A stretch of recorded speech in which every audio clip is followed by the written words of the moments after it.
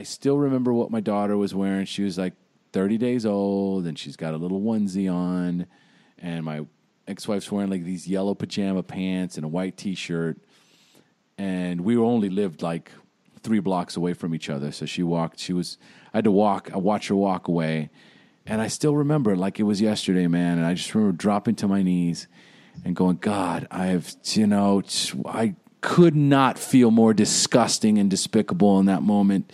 And I was like, please, I get it. I help me, right? But at this point now I've relapsed, and my pink cloud is gone.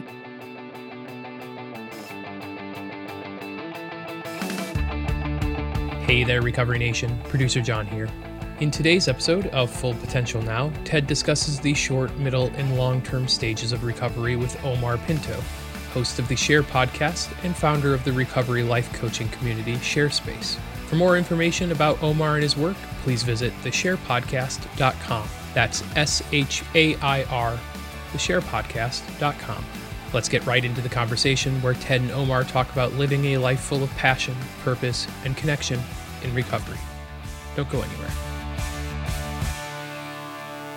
Well, I am here with the absolutely amazing Omar Pinto, who is the podcast host of the Share podcast. And we are really blessed and lucky to have him on the show today. So we're hoping to learn a lot from him. But why don't we start out with our big first question, Omar, which is tell us a little bit about yourself.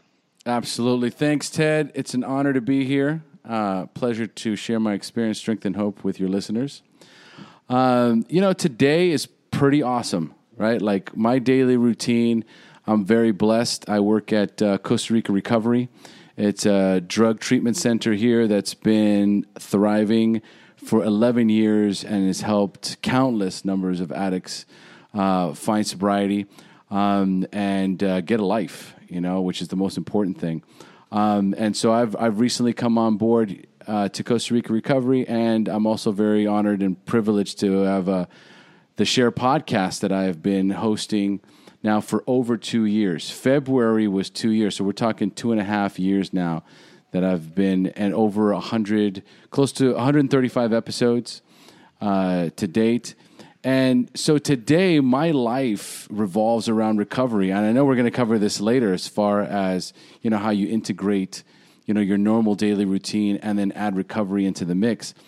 Fortunately for me, I'm able to pretty much be involved all the time. I have a thriving Facebook community that's also associated with Facebook, with the Share podcast. So a lot of times what will happen is I'll invite people that are listening to the podcast to join us in the Facebook group, which is free, obviously. There's over 3,000. And the topics are always revolving around recovery, not necessarily AA, NA, that kind of a thing, 12-stepping. It's more of just a community where you discuss recovery. People that have no idea how to find recovery, have that preconceived notion of what recovery is all about. We try and introduce them, right, by those of us that have very solid, strong foundations of recovery. So it kind of keeps it green for all of us because we're constantly having conversations with people who are like, I went to my first meeting. I didn't really jive with the people there. Or, I'm having a tough time communicating with my sponsor. Or I'm going to a birthday party and, I've only got like a month and I'm worried that I'm going to drink. These are the kind of conversations that come up. And then you have, 15, 20 members that come in behind them to support them and say, hey, listen, here's what you should do. Stay close to the group. PM me if you need me, that kind of a thing. And that's basically what my day looks like. It's me going to work in recovery, then, producing the podcast, interviewing people, and, participating in the private group. And the rest of my time is spent with my family. I try and keep a healthy work-life balance where, I spend time with my wife and my daughter, my mom, that kind of a thing, and with friends. You have to keep that healthy balance as much as possible. And that's basically, and I have a solid morning routine. I get up in the morning, I pray, I meditate. I'll either do a little bit of yoga or I'll do like a quick 20-minute workout. And I do that every single day before I go to work, right? On the weekends, I might take it easy a little bit on the workout.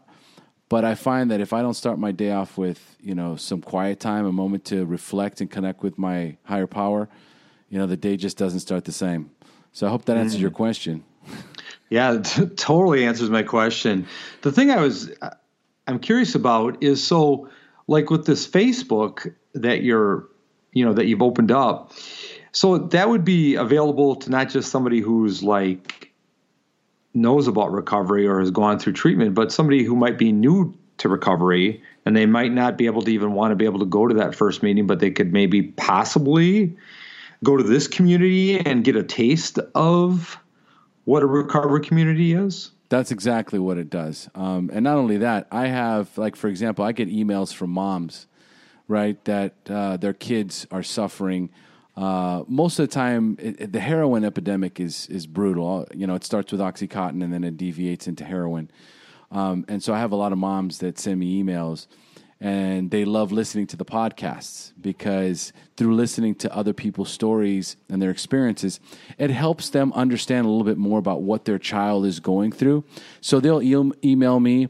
I'll typically invite them to join the Facebook group. So I have moms in there. I have people that have codependent issues. So people that are in CODA, people that are in Al-Anon. It's a recovery-based society or community. It's a community based around recovery and any type of recovery. So if you're brand new, if you don't know anything about it, if you would like just to kind of stick your toe in, right? If you're concerned that, people are going to know in your community that you're going to a meeting, you don't want that to happen, but you're desperate, basically, you're in need of connection. And what I find more and more and more is that just simply by connecting, it changes the trajectory of these people's lives immensely. Their ability to connect changes the dynamic of where they're at, because in many cases, you're alone. You don't know where to go. You don't know what to turn, and you don't trust anybody in your local community. And this feels like a safe place because I'm online, right? And if you don't connect, it's very difficult, if not impossible, to truly find your way through recovery or find recovery. So what a great resource out there for our listeners.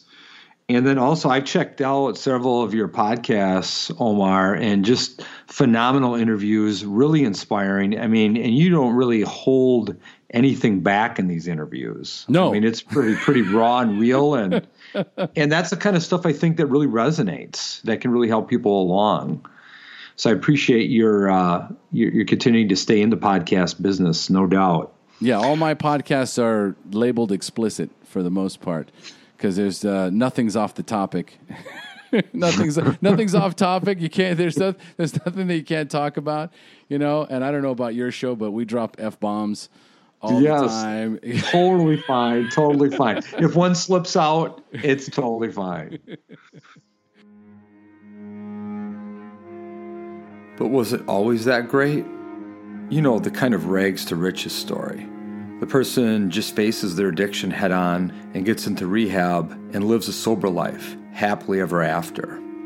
Or is there another side to the story? Maybe a bit more painful, of what it actually takes to stay sober.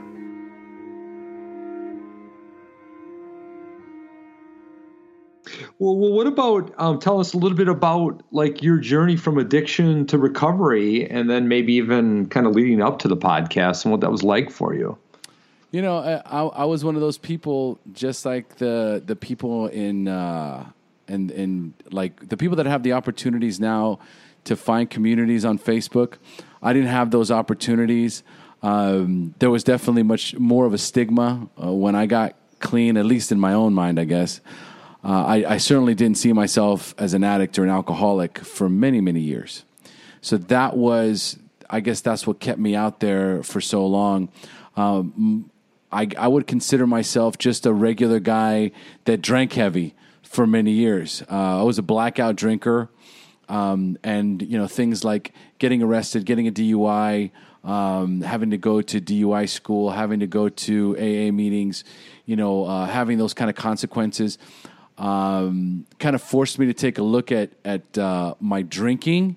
And so what I would do is I would just take hiatuses. I would take a month off, 3 months. When I got arrested, got my first DUI, I was off for 6 months. And so for me, it wasn't the fact that I could stop meant that I wasn't an alcoholic, right? And that I was just a heavy drinker. That's how I would categorize myself. My family on my dad's side, heavy drinkers. My uncles, whenever we got together for family events, it was just a drink fest, and everyone would drink to excess. There wasn't really too many people that were on the drinking side that could actually drive home after the parties. Many cases, you'd wake up and it was like a frat house at my uncle's house. Everybody sleeping in sleeping bags or on the couch, right? Because nobody could drive home. And never once in my life did I ever think that, wow, that's excessive drinking, right? Like that's what my family does. That's what we do.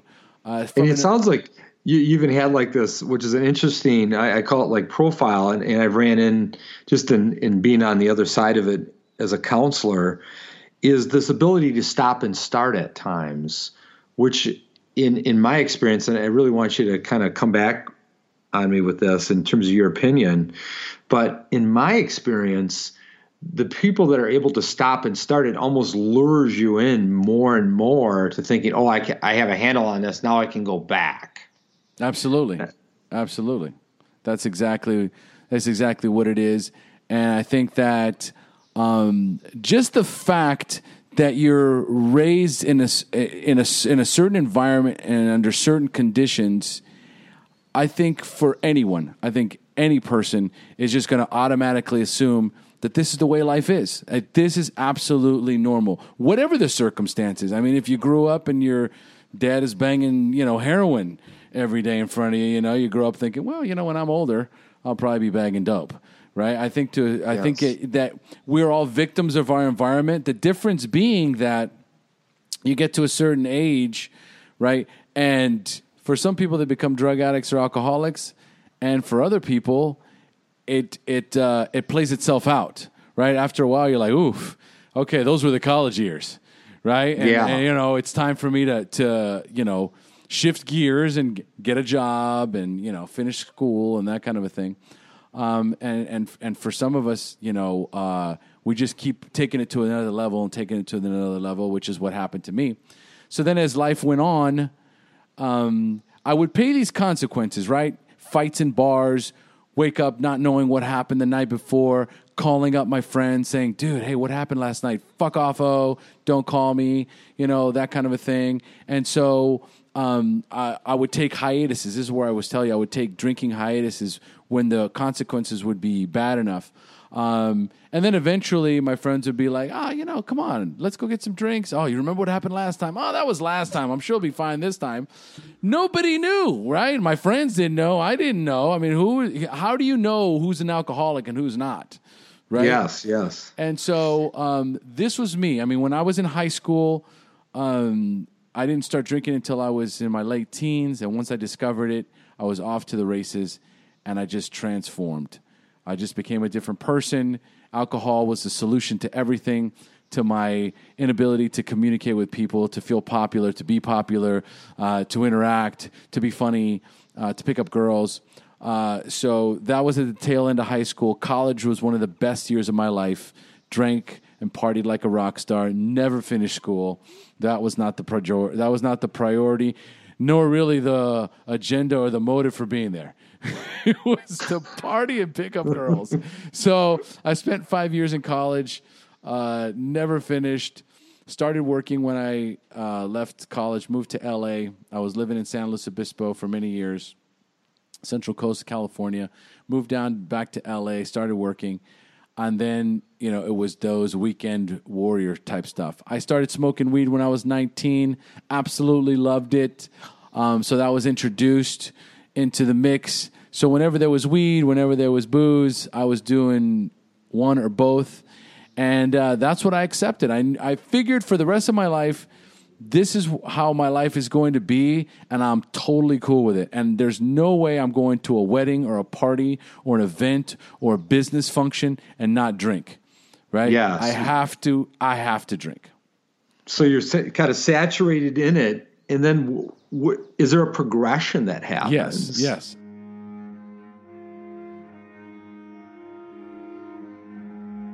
I've heard about the proverbial rock bottoms. You know how addiction progresses and takes over and destroys people's lives and all those around them. But I also have heard with addiction, sometimes your life doesn't actually necessarily spin out of control or get worse. It actually gets better. You know, there is a thing called a functional alcoholic, or in the cocaine world, a high-functioning cocaine addict. With a decreased need for sleep, a feeling of euphoria and invincibility, maybe one could rise through the ranks and be ultra successful, at least temporarily. So the progression happens when I moved to Costa Rica. So at the age of 29, I moved to Costa Rica, not knowing that I'm an alcoholic or a drug addict. And I opened up an online casino and sportsbook. I met someone when I was in the States. I used to be a mortgage broker.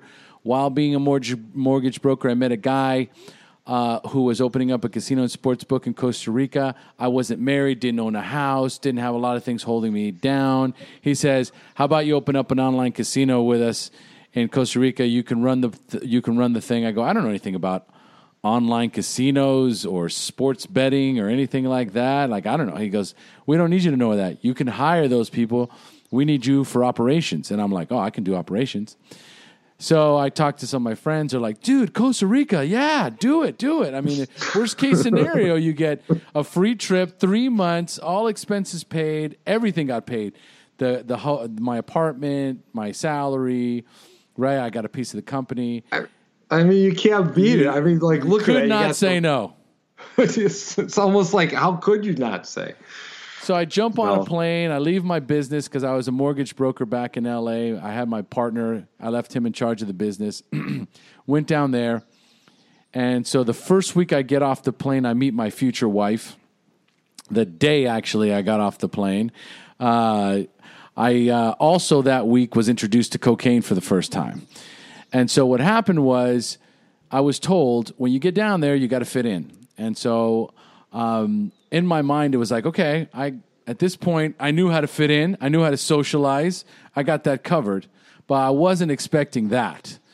And so my first week in Costa Rica, I have my first date with my future wife. And also at the same time, I'm hanging out with the guys that are teaching me the ropes on how to open up my online casino. And the reason why I got to fit in is because they provide me with the software providers. They provide me with all the connections, how to hire people, you know, how to do the operation, how to advertise. And so these guys are all partying like 24/7. They have these huge bars in their offices. They're like mini gangsters, or they think they are. And so all I'm imagining for some reason the movie Scarface has like come to my mind. I would not so much Scarface, right? Because it was more fun than the Scarface. Yeah. Kind of thing, more jovial. I would say probably more like the movie Blow. You know, where he's kind of like haphazardly figuring things out, but he's having fun along the way with his buddies, and they're, you know, charting planes, but he's got his friends and they're in Mexico, right? Yeah. That's basically it, right? So I'm sitting there, I'm about to pass out on the counter, and the guy's like, "Hey, we're going to go to the casino." I'm like, "Okay, guys, I'll catch you tomorrow. I'm going to bed." And they're like, No, you're coming with us. We're going to the casino." I go, "Dude, seriously, I'm about to pass out. I drank way too much. I'm wasted." They're like, "Oh, not a problem." And they break out this plate of Blow, and I'm staring at this thing, 28, 29 years old, and I've never been in this situation in my life, and I'm like, I got to fit in. And I hit that cocaine, and it changed my life. In that was one of those defining moments that changed my life forever. I woke up in an instant. I was awake, alert, alive, and I'm going, "Oh my God, this is better than any drink, any weed, any of it. I could have finished college on this. Oh my God, this stuff is brilliant." And boom, I'm like, "Let's go, guys." Off to the casino, out till 4 or 5 o'clock in the morning. And now I'm like hitting and going to the bathroom with these guys. I discover a whole new world of bathroom partying that I never knew existed. Now I knew why everybody was like, "Oh, I got to go to the bathroom again real fast." And then they come back. Yeah, and so that was me. And so I get introduced to these guys, and it starts. And from that moment on, I went from a guy that ran his own business, showed up to work every day on time, only partied on the weekends, only smoked weed on the weekends, only drank on social occasions, wasn't a daily drinker, to a guy that instantly went to smoking pot every single day, drinking booze every single day. And if we were going out, there was no way I wasn't going to be partaking in the cocaine. It was instant. And because it was at the beginning of the thing, I was able to manage having a new relationship. I just met the woman I was going to marry. We start dating. We're hanging out. But she was still living at her parents' house, so she'd have to be home by midnight. As soon as she took off to go home, I'd call my buddies to find out where they were at. Boom. I'd hang out with them till 4 o'clock in the morning, head into the office at 10, do a couple of bumps before I walked into the office, and then handled my day. And that I did pretty much for the first year that I was in Costa Rica. Wow. Yes.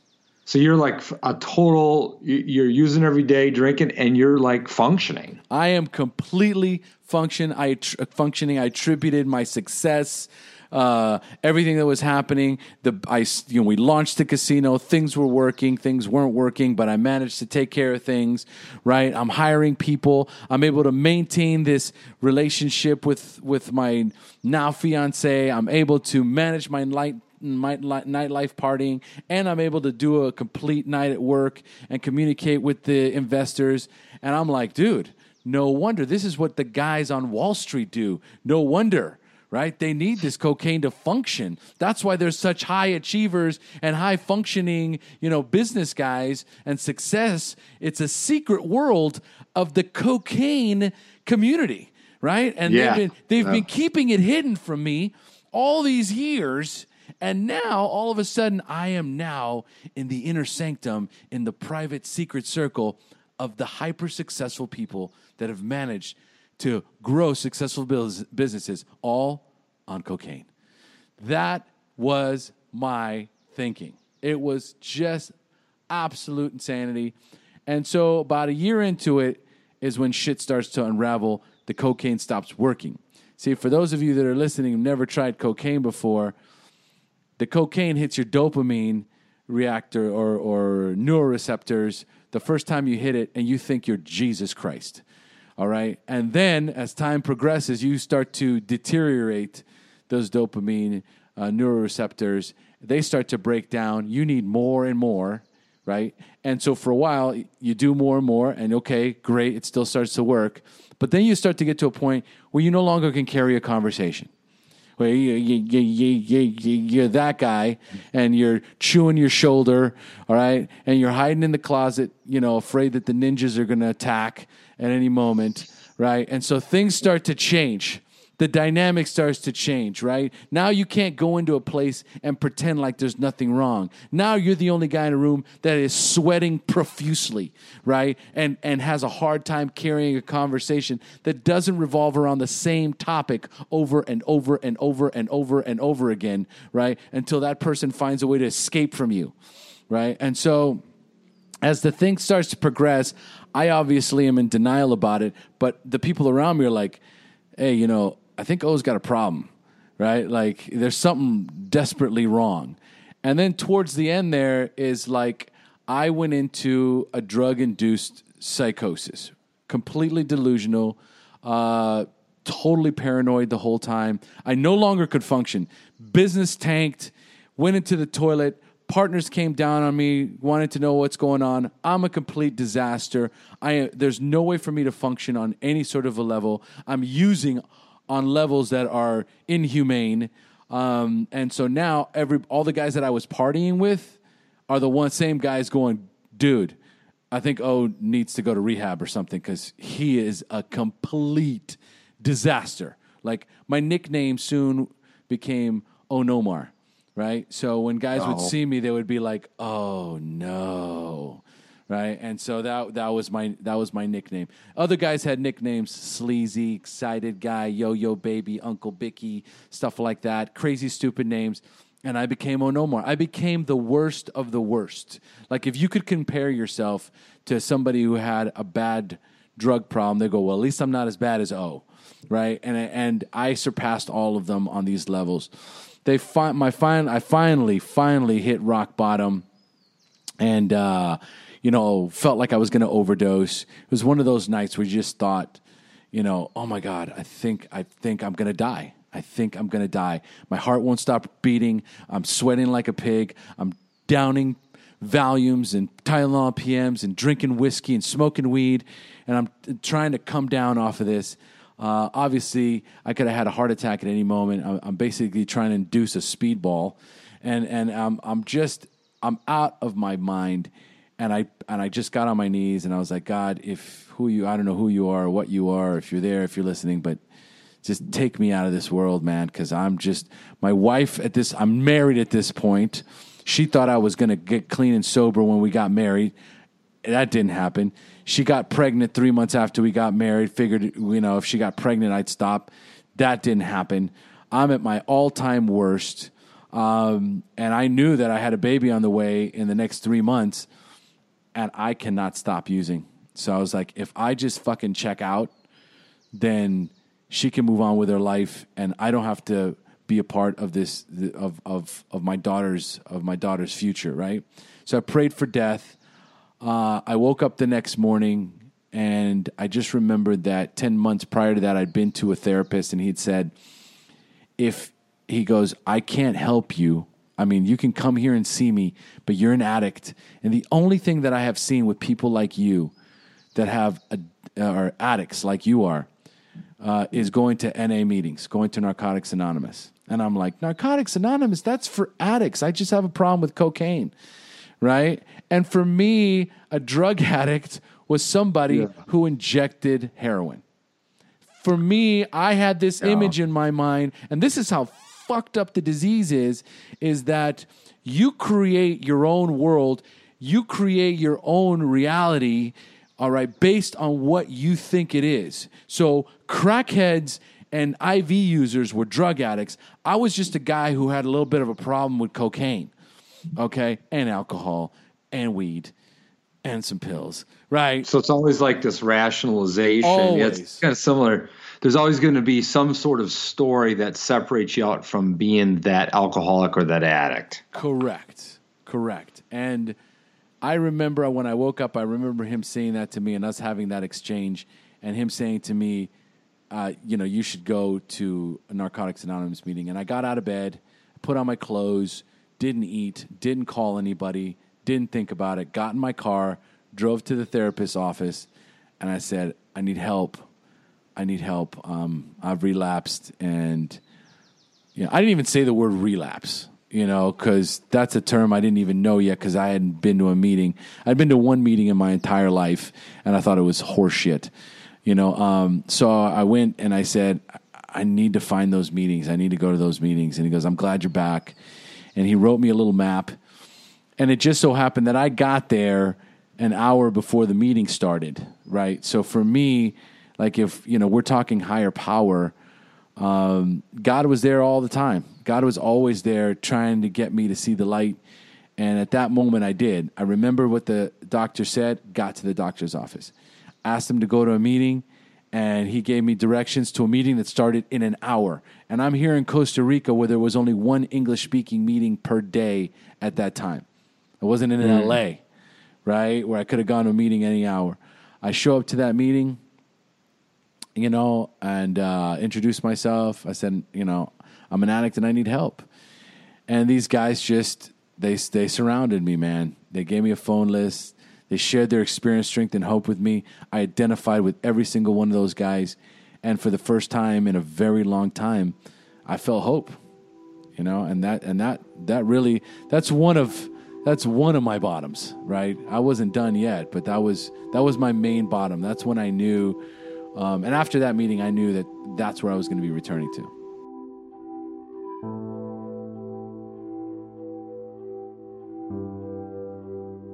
So why do people relapse, even after they go through residential or outpatient treatment for substance abuse? It's quite a compelling question when we think about what works and what doesn't, or what leads to relapse and what doesn't. According to the Yale Journal of Biology and Medicine in 2015, there are basically 5 rules of recovery. Number 1, change your life. Creating a new sober life with different components in it, and redefine fun in a sober life. Your fun isn't going to stay the same. It can't. But by redefining it, you can have fun again. Number 2, be honest and face your fears. Be open to new sober experiences, meeting new people, having those new experiences to establish a new life.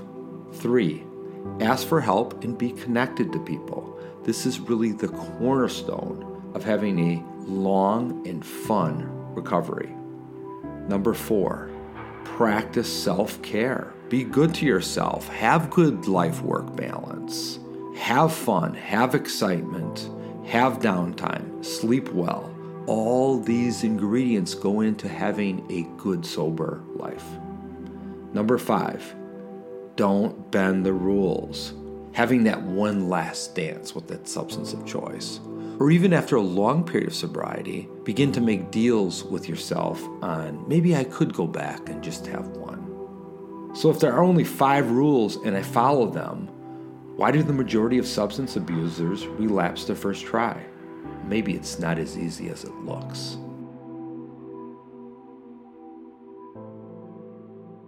You just kind of knew that. So there's like this, it's almost like you were being sort of like led eventually to getting to this moment where you're willing to kind of at that point reach out and get help, and you happen to be received at that time.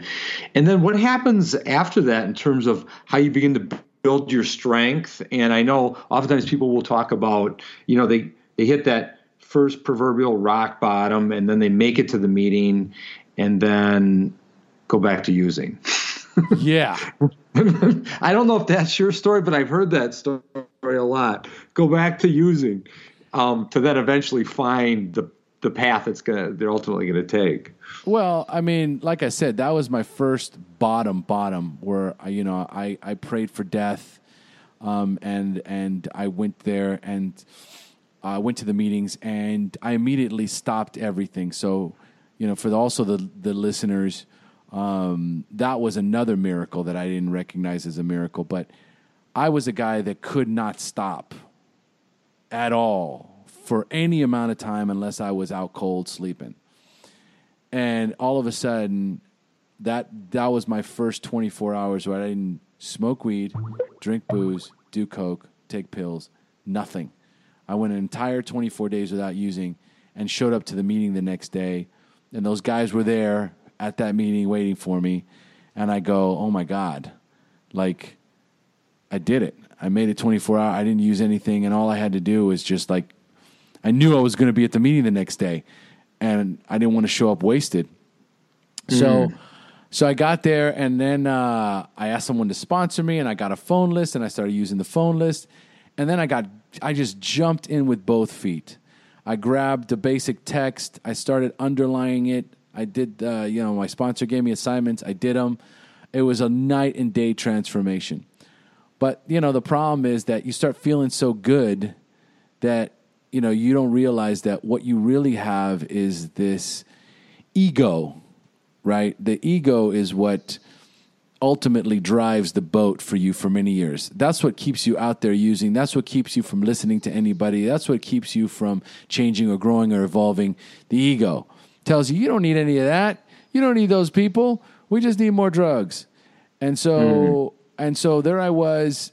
I dove in with both feet, and because I felt like I was doing so great that all of a sudden I didn't really need to listen to these guys because I wasn't sure if they knew what they were doing, right? And as I read the literature, I discovered some quicker ways to work through the steps, a faster way to get through the book and the literature.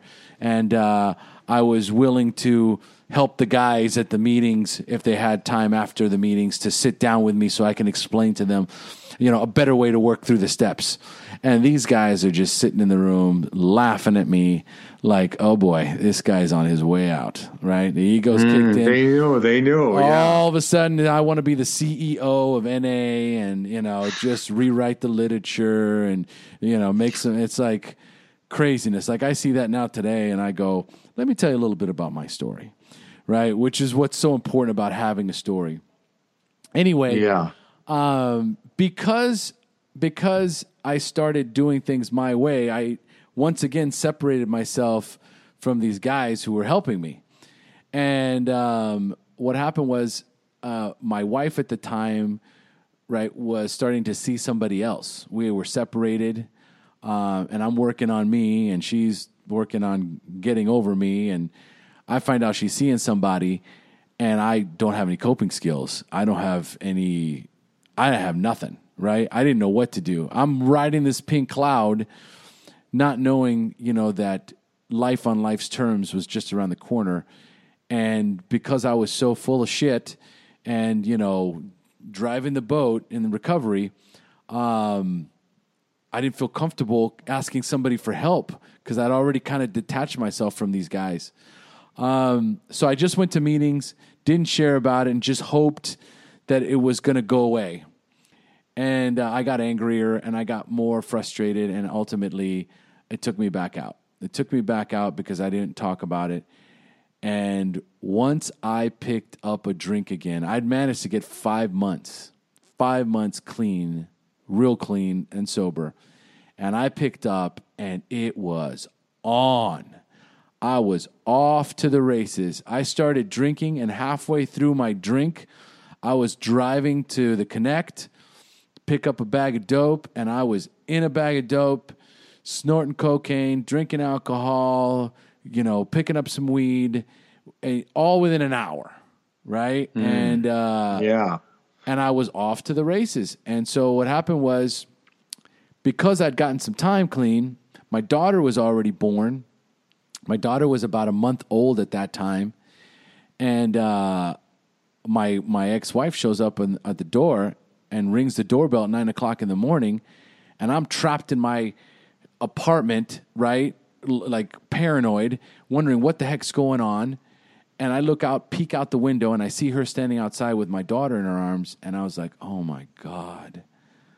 Oh man, I did it. And I'm like, I go to the intercom. Hey, what are you doing here? I haven't seen you in like 4 days. What's going on? What are you doing? You all right? And I'm like, oh, I'm fine. I'm just busy. Oh, you're busy. And she's like, all right, click. So she knew. Oh, yeah. So she goes upstairs, I peek out the window, and I just see her kind of walking away, and her head's nodding. And I still remember what my daughter was wearing. She was like 30 days old, and she's got a little onesie on. And my ex-wife's wearing like these yellow pajama pants and a white T-shirt. And we only lived like 3 blocks away from each other. So I had to walk. I watched her walk away. And I still remember like it was yesterday, man. And I just remember dropping to my knees and going, God, I could not feel more disgusting and despicable in that moment. And I was like, please, I get it. I help me, right? But at this point now I've relapsed, and my pink cloud is gone, and I'm just having a tough time reconnecting with the group. I cannot reconnect with the group. So I'm going to meetings begrudgingly, meeting with my sponsor begrudgingly, hating every minute of it, right? And for the next 2 months, I am relapsing and going back into the meetings, and relapsing and going back into the meetings, and relapsing, and I'm lost. But I knew one thing. I knew that I had to figure out how to get back into the meetings. I knew that. There was something inside of me that never let go of the idea that at some point I was going to have to surrender and get back into meetings and get back into doing the step work. And when we talk about relapsing, we have to talk about different types of relapsing. There's the emotional relapse, the mental relapse, and the actual physical relapse, according to the National Institute of Health. Emotional relapse is characterized by bottling up your emotions. You stop going to meetings, or you still go to meetings, but you stop speaking up for yourself. You become more focused on other people, and you might engage in poor eating and sleeping habits. The mental relapse, on the other hand, is characterized more by increased cravings for drugs and alcohol, thinking about those old using places, things, and people you used to hang out with. minimizing the consequences and romanticizing about those old use experiences. You might even think of schemes to go back to using and controlling it one last time. And then ultimately it leads to the physical relapse, which is the actual relapse. That one person or experience can make all the difference in the world if you're ready for it. So often some will say they are, but they're really not totally ready. They may still need to have that one last rodeo, that one last hurrah, that one last meetup with their drug of choice. You see, change happens on a continuum. Some are obviously in denial of their addiction. Some are maybe moving a little bit closer to understanding it with 1 foot in and 1 foot out. And some are ready for recovery. Then, of course, we have to cross the bridge of, even if we do decide to change, how do we maintain that change? And, I'd lost my momentum. And so there I was trying to figure this thing out. And like I was telling you, I knew that I had to go to meetings. That I knew. Even when I was out using, right? I knew, well, I got to stop at some point because I got to get to the noon meeting tomorrow, right? Like it was amazing how my brain was working, but how connected I was spiritually because, my higher power he knew I wanted to change. My heart hadn't changed. I still wanted to get clean for my daughter. But I was stuck in the obsession of the mind, right? The self-centered fear was crushing me. The disease had its arms, its knuckles and its fist around my neck. It wasn't letting go. And then a guy moved down to Costa Rica, brand new, I never met before, walks into a meeting for the first time, shares his story, and I walked up to the guy after the meeting. I said, "Would you sponsor me?" And he says, "Yeah, man, I'll sponsor you. I'm brand new here. I don't have a job. I could use a sponsee." He says, "Do you have a sponsor now?" I go, "Yeah." He goes, "Well, first, before I take you on, you got to fire your first sponsor. Number 2, are you willing to go to any length?" I said, "Yeah, I'm willing to go to any length." He goes, "Do you know what that means?" I said, "No." And he says, "Are you willing to let God into your life?" And I said, "I'm willing to let anything into my life, dude. I'm desperate, and I think you can help me." So he says, "All right, I'll take you on, but I'm going to give you some suggestions that you have to follow, or I'm not going to sponsor you." So they're not really suggestions, but they're suggestions. You know how we are, man. We don't like the words rules, or structure or anything like that. We like the word suggestions, but he's like, "Here's some suggestions you need to take, or I'm not going to sponsor you." And 90 meetings in 90 days. I know you're dirty, so you got to pick up another white chip. You're going to meet with me once a week. You're going to start working steps immediately. And make sure you have the literature, people, places, and things gone. And you got to pray every day in the morning and pray every day at night. And I was like, yeah, man. Yeah. And I did it. I did everything that man told me to do. As angry as I was at myself, really, that's what it was, and how upset I was to have to go to meetings. The fact that he was new and didn't know my past, I don't know, maybe that made the difference. I don't know what it was, but he didn't have a job, and I didn't have a job, and we hung out all the time. And so we do my step work on one day, and that was clear recovery day. I went to meetings every day, and so did he, because he didn't have anything else to do. And I developed this amazing relationship with this guy. And so, for the next, I would have to say it was probably at least a good 2 to 3 years. I think it was 3 years I worked with Pete. And we got all the way to the 4th step in the NA. Yeah, in the NA step working guide. Yeah, this was an AA. This is NA step working guide, and it was daunting, the work. It was like going to college, and it changed my life. Right, like that was working the steps in NA were so hard, so introspective, so involved, and his expectations.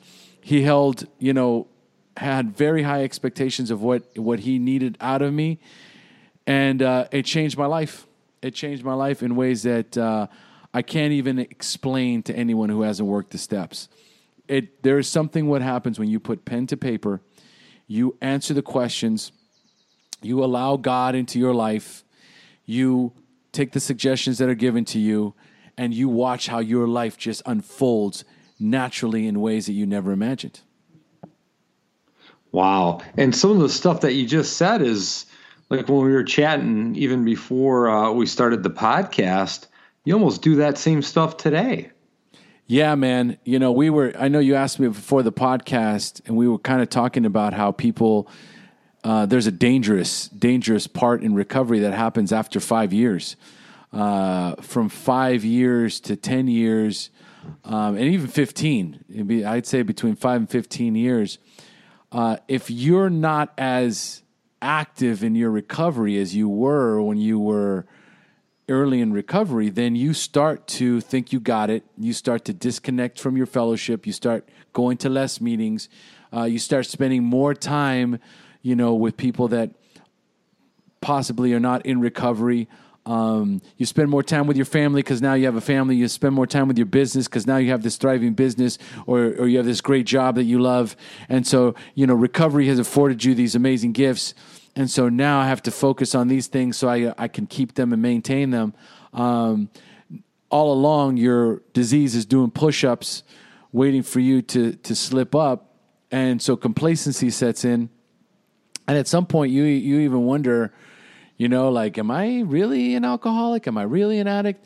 And I've watched that happen with a lot of guys. I've watched that part of their recovery start to diminish. And then all of a sudden, they get caught in a jackpot, and next thing you know, they're out using. And also, there is this thing that happens, right? Like the fact that you're in recovery. You're going to meetings, whether you're the sponsor or the sponsee. If you're at a meeting, you're doing service. And so the service element aspect of being in recovery is really at the core of what keeps us clean and sober. Every time some guy calls me up and says, hey, I need help, or anytime somebody says, hey, just thought I'd check in with you, see how things are going. And these are all guys that I'm talking about that are in recovery, right? And you maintain those relationships. And me, I'm doing podcasts like this, discussing recovery every week. I'm editing those podcasts every week. I'm in the Facebook group talking to people who are struggling in recovery, and I'm helping them, get through it. I'm also dealing with now, the group has grown so big, we have now 6 admins to help me manage the Facebook private group, and we have a private chat that we talk on every single day. Inadvertently, without any effort whatsoever, I am immersed in recovery and plus, I'm a 12 steps recovery counselor here at Costa Rica Recovery. So much like yourself, when I'm having a one-on-one with one of the patients, that's recovery I'm discussing. That's allowing God into the mix. Every time I'm teaching a class, right? I'm always bringing HP into the mix, and here's a bunch of people that I'm connected with. So I inadvertently ebb and flow through life connected to recovery and my higher power every single day. Every single day. And so do I take it for granted? Not at the moment, because I don't even have to think about it. I show up every day in recovery mode, right? And so for right now, it's a piece of cake. But if I have a full-time job that's not in recovery, if I'm missing meetings, if I've got 2 kids now and a wife, and they're expecting me home at a certain time for dinner, and, full of activities on the weekend, then if I don't set clear limits and boundaries in my life, which some people do not, they may be able to do it at work, but they don't do it in their home life. If you don't take time for self-care, if you don't take time to connect with Spirit in the morning, if you don't have a morning routine, if you don't have regular meetings to go to, if you are not giving back what was freely given to you, then, man, you are walking around just at any given moment, you're going to be sitting in front of a drink, and you're going to sit there for a while and contemplate. I just absolutely love this, Omar. I mean, this is like a real value bomb from the sense that, like, people have like 5, 6, 7 years sober, and the people around them that aren't in recovery will oftentimes look at them and say, oh, they got it licked. They got it. And then they can slowly slip into these old habits of like leaving their life sort of take control of them, and their recovery go down in priority. And it gradually just sort of like waits and waits and waits to the right moment. And then the tide turns. And then, of course, everybody freaks out and says, how did this happen? That's always the question. Oh, my God, but he had 14 years. How did it happen? Right? And pay attention to what was going on over the last like 2 years, and there's your answer. Yeah. Well, let me ask you a question. What was the last meeting you went to? And what step are you working on with one of your sponsees? And when was the last time you talked to your sponsor? Right?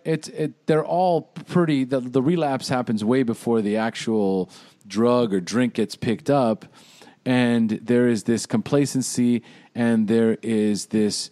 I don't typically use this phrase. One of the guys that's very hardcore, old school NA guy, he always says to the guys that stop going to meetings, they call them NA thieves, right? You're a fucking NA thief. You're greasier than a gas station mop.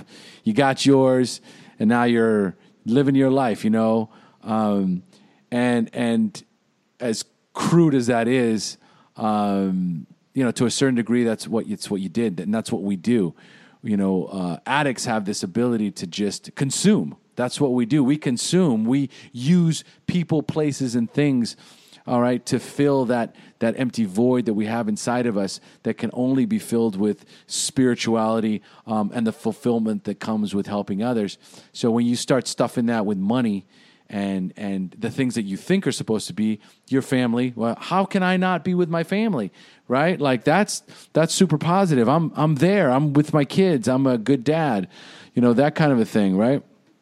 And if you're able to figure it out by being a great father, then awesome. You're doing service. You're raising amazing kids.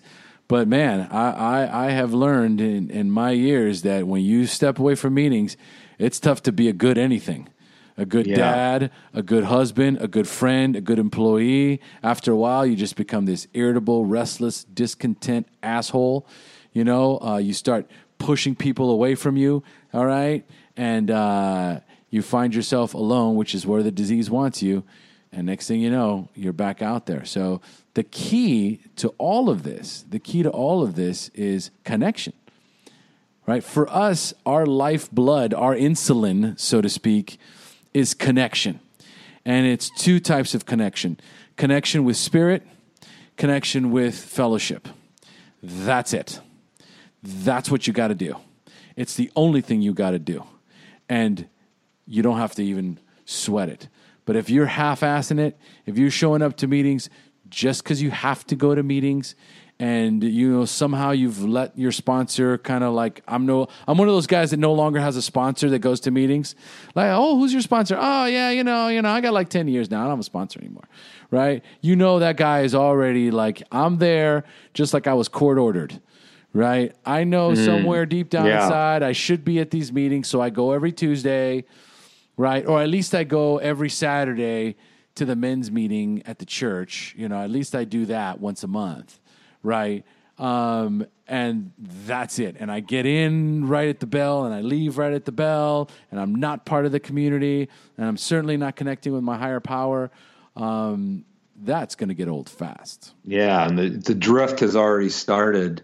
Well, if I could ask a question real quick, what would you say, like, if there's somebody listening out there, maybe they followed, your story is so dynamic, and actually, the ups and downs and kind of what you went through, and having like lived it, seen it, done it, and then came out the other side.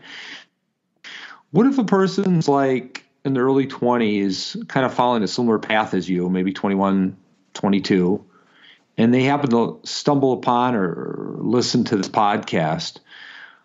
What would you want to say to them? Well, that's a beautiful question, and that's why at the end of every one of my podcast episodes, I ask 5 questions, and those questions are for the newcomer.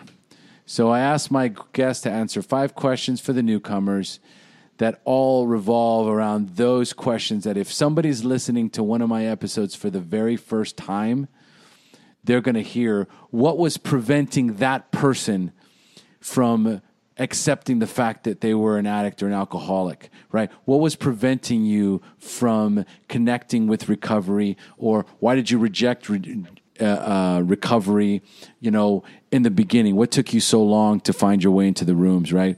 So there's that, that discussion about why didn't I want to come to meetings? Well, I didn't think I had a problem. I didn't consider myself a drug addict. I was in complete denial about the fact that I was using or that this was actually a problem. I had no idea, about recovery meetings, or I didn't want my friends to know, I thought the rest of my life was just going to suck, right? So these are the possible answers that come up, right?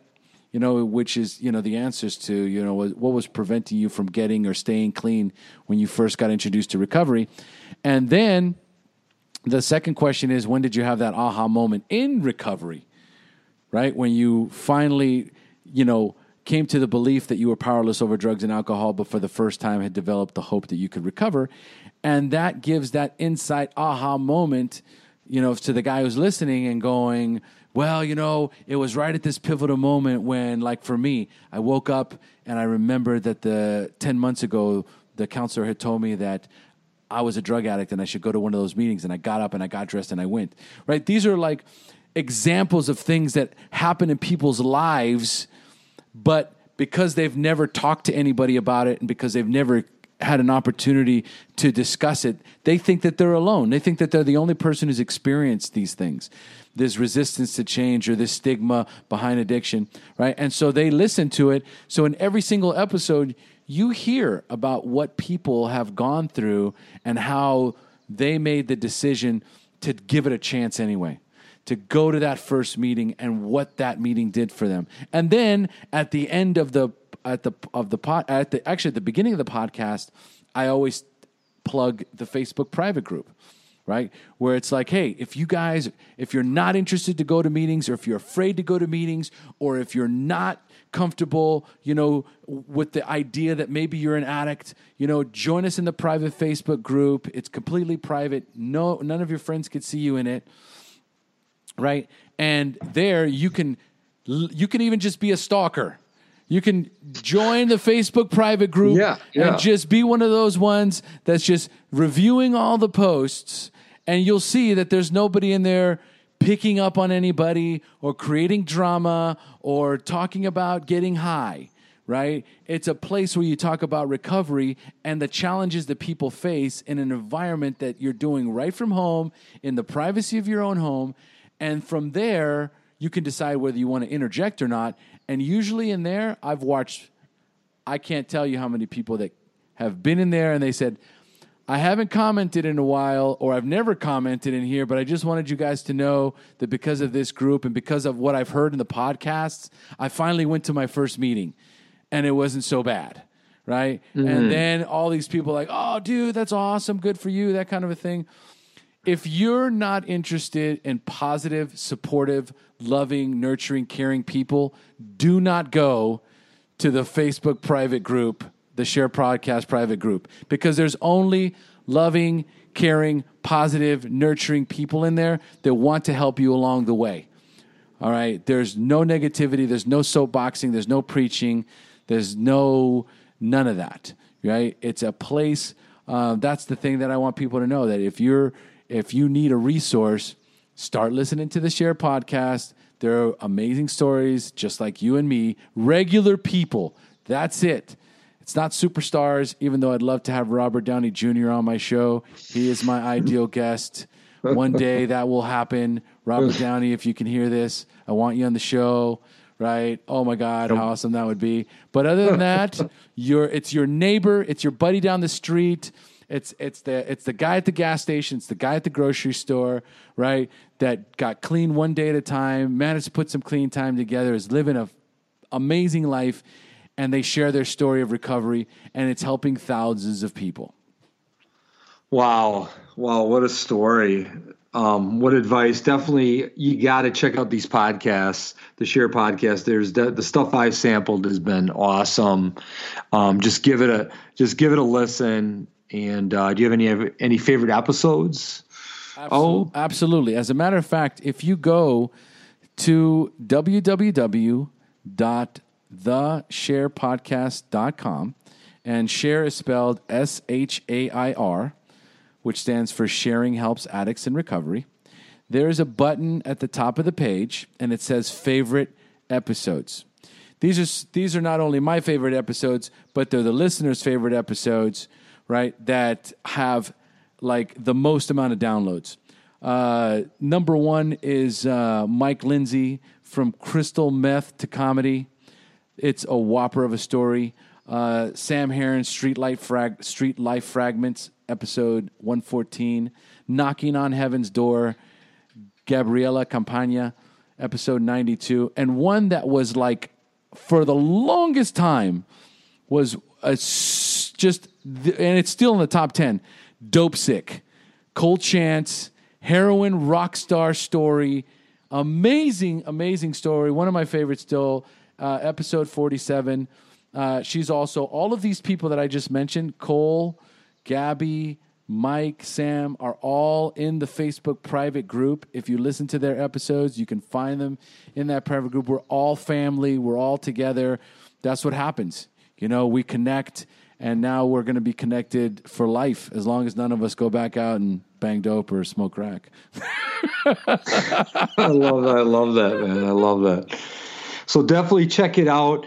I just want to thank you, Omar. I mean, you've seen it, done it, came out the other side, and you're giving back, man. You're taking care of yourself, and you're giving back and paying it forward.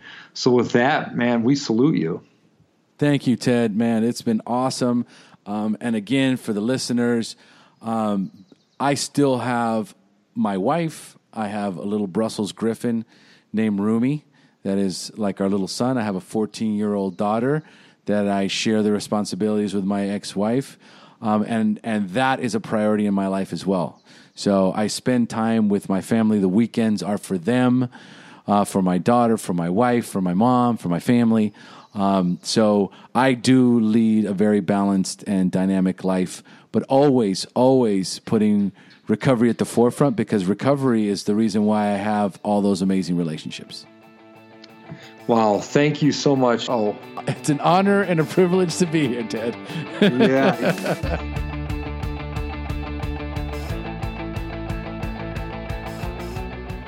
Hey there, Recovery Nation. Producer John here again. Thank you once again to Omar for joining us today. Make sure to visit his site, thesharepodcast.com. If you liked today's episode, you can subscribe, leave a review, and listen to past episodes on iTunes. And visit fullpotentialnow.org for your free TED tools, including where to find a rehab center near you. This episode featured music by Pat Reinholtz and me, John Procruzzi. Thanks for listening.